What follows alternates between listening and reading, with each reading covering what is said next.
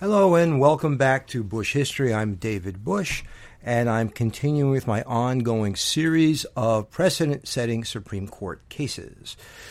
This one is called Plessy v. Ferguson, 1896. Certainly an incredibly important case to boot. The background is as interesting as the outcome. So let's understand the background in 1896 in the United States. In 1876, 20 years before Plessy v. Ferguson, Reconstruction effectively ended when Rutherford B. Hayes became President of the United States and troops were withdrawn from the South.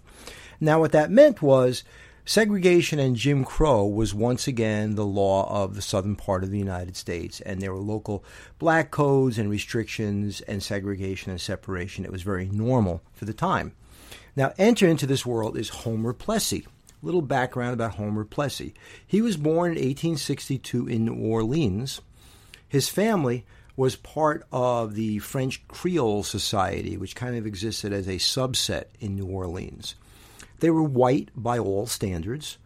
Plessy grew up speaking French. His father died when Homer was only 7 years old, and his mother remarried. Homer learned to fix shoes from his stepfather, and that would be his career. During the 1880s, he worked as a shoemaker for Patricio Brito in New Orleans.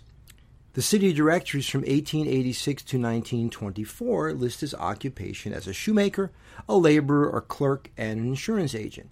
He became politically interested as a young man and joined the Committee of Citizens.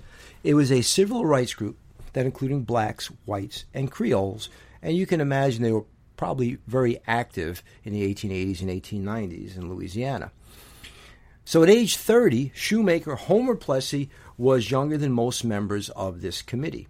Compared to most members, he was undereducated, he was not as politically aware, but he had one major factor that was useful to them, and that's that he was 7/8 white, and the term was called quadroon in those days. He could pass off as any other white man, and he would become pivotal in the Plessy versus Ferguson case because of it. And he also wanted to make an impact on society. But how could he do that? He was always interested in society, and he was always interested in making things better. So he became vice president of an educational reform society in 1880, and that was to work on reform in schools. And in 1892, he volunteered for what became Plessy versus Ferguson. The Committee of Citizens was looking for someone to test the local law, the Separate Car Act that had been passed in Louisiana. So he volunteered to be the subject for what would become this famous case. The Committee of Citizens set up the situation for Plessy. Plessy's role was pretty simple. He had 4 tasks: purchase a ticket, get on the train, get arrested, and get booked for violating the Separate Car Act. And, of course, he did all of those. On June 7th, 1892, 30-year-old Homer Plessy bought a first-class ticket on the East Louisiana Railroad running between New Orleans and Covington. He sat in the whites-only passenger car, and the conductor came along to collect his ticket. Well, Plessy volunteered that he was 7/8 white and that he wasn't going to sit in the blacks-only car. The conductor asked him to do so. He refused to do so, and Plessy was arrested. He was released the next day on $500 bond, but now we had the case. Plessy's case was heard initially by John Howard Ferguson. Yes, that's the Ferguson in Plessy versus Ferguson, 1 month after his arrest. Plessy argued that his civil rights, as granted by the 13th and 14th Amendment of the Constitution, had been violated.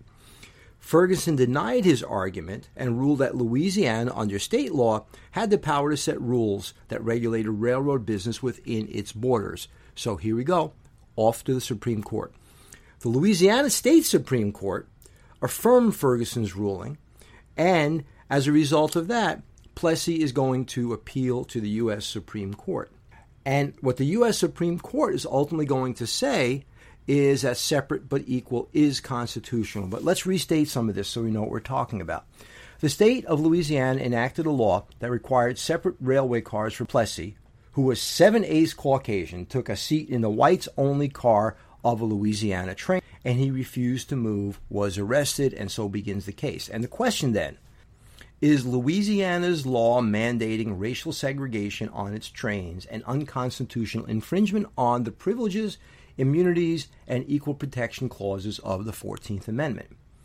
Well, it was a 7-1 decision affirming Ferguson. The 7-1 decision, it was written by Henry B. Brown for the majority. And he said that equal but separate accommodations for whites and blacks imposed by Louisiana do not violate the Equal Protection Clause of the 14th Amendment.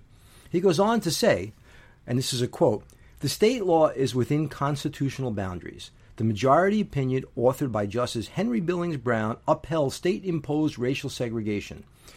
The justices based their decision on the separate but equal doctrine that separate facilities for blacks and whites satisfied the 14th Amendment so long as they were indeed equal."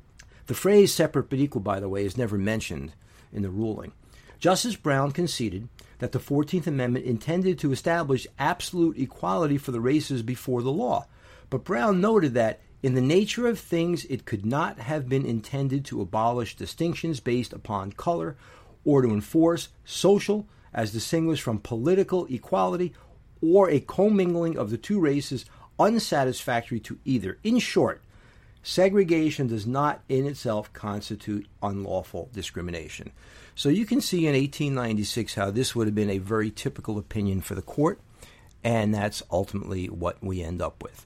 What happens? We get the precedent of separate but equal, and that precedent will stand until it's overturned in 1954 by Brown versus the Board of Education. So, in moving forward, consider that there are other videos available at my website, www.bushhistory.net, and we'll see you again. Have a good day.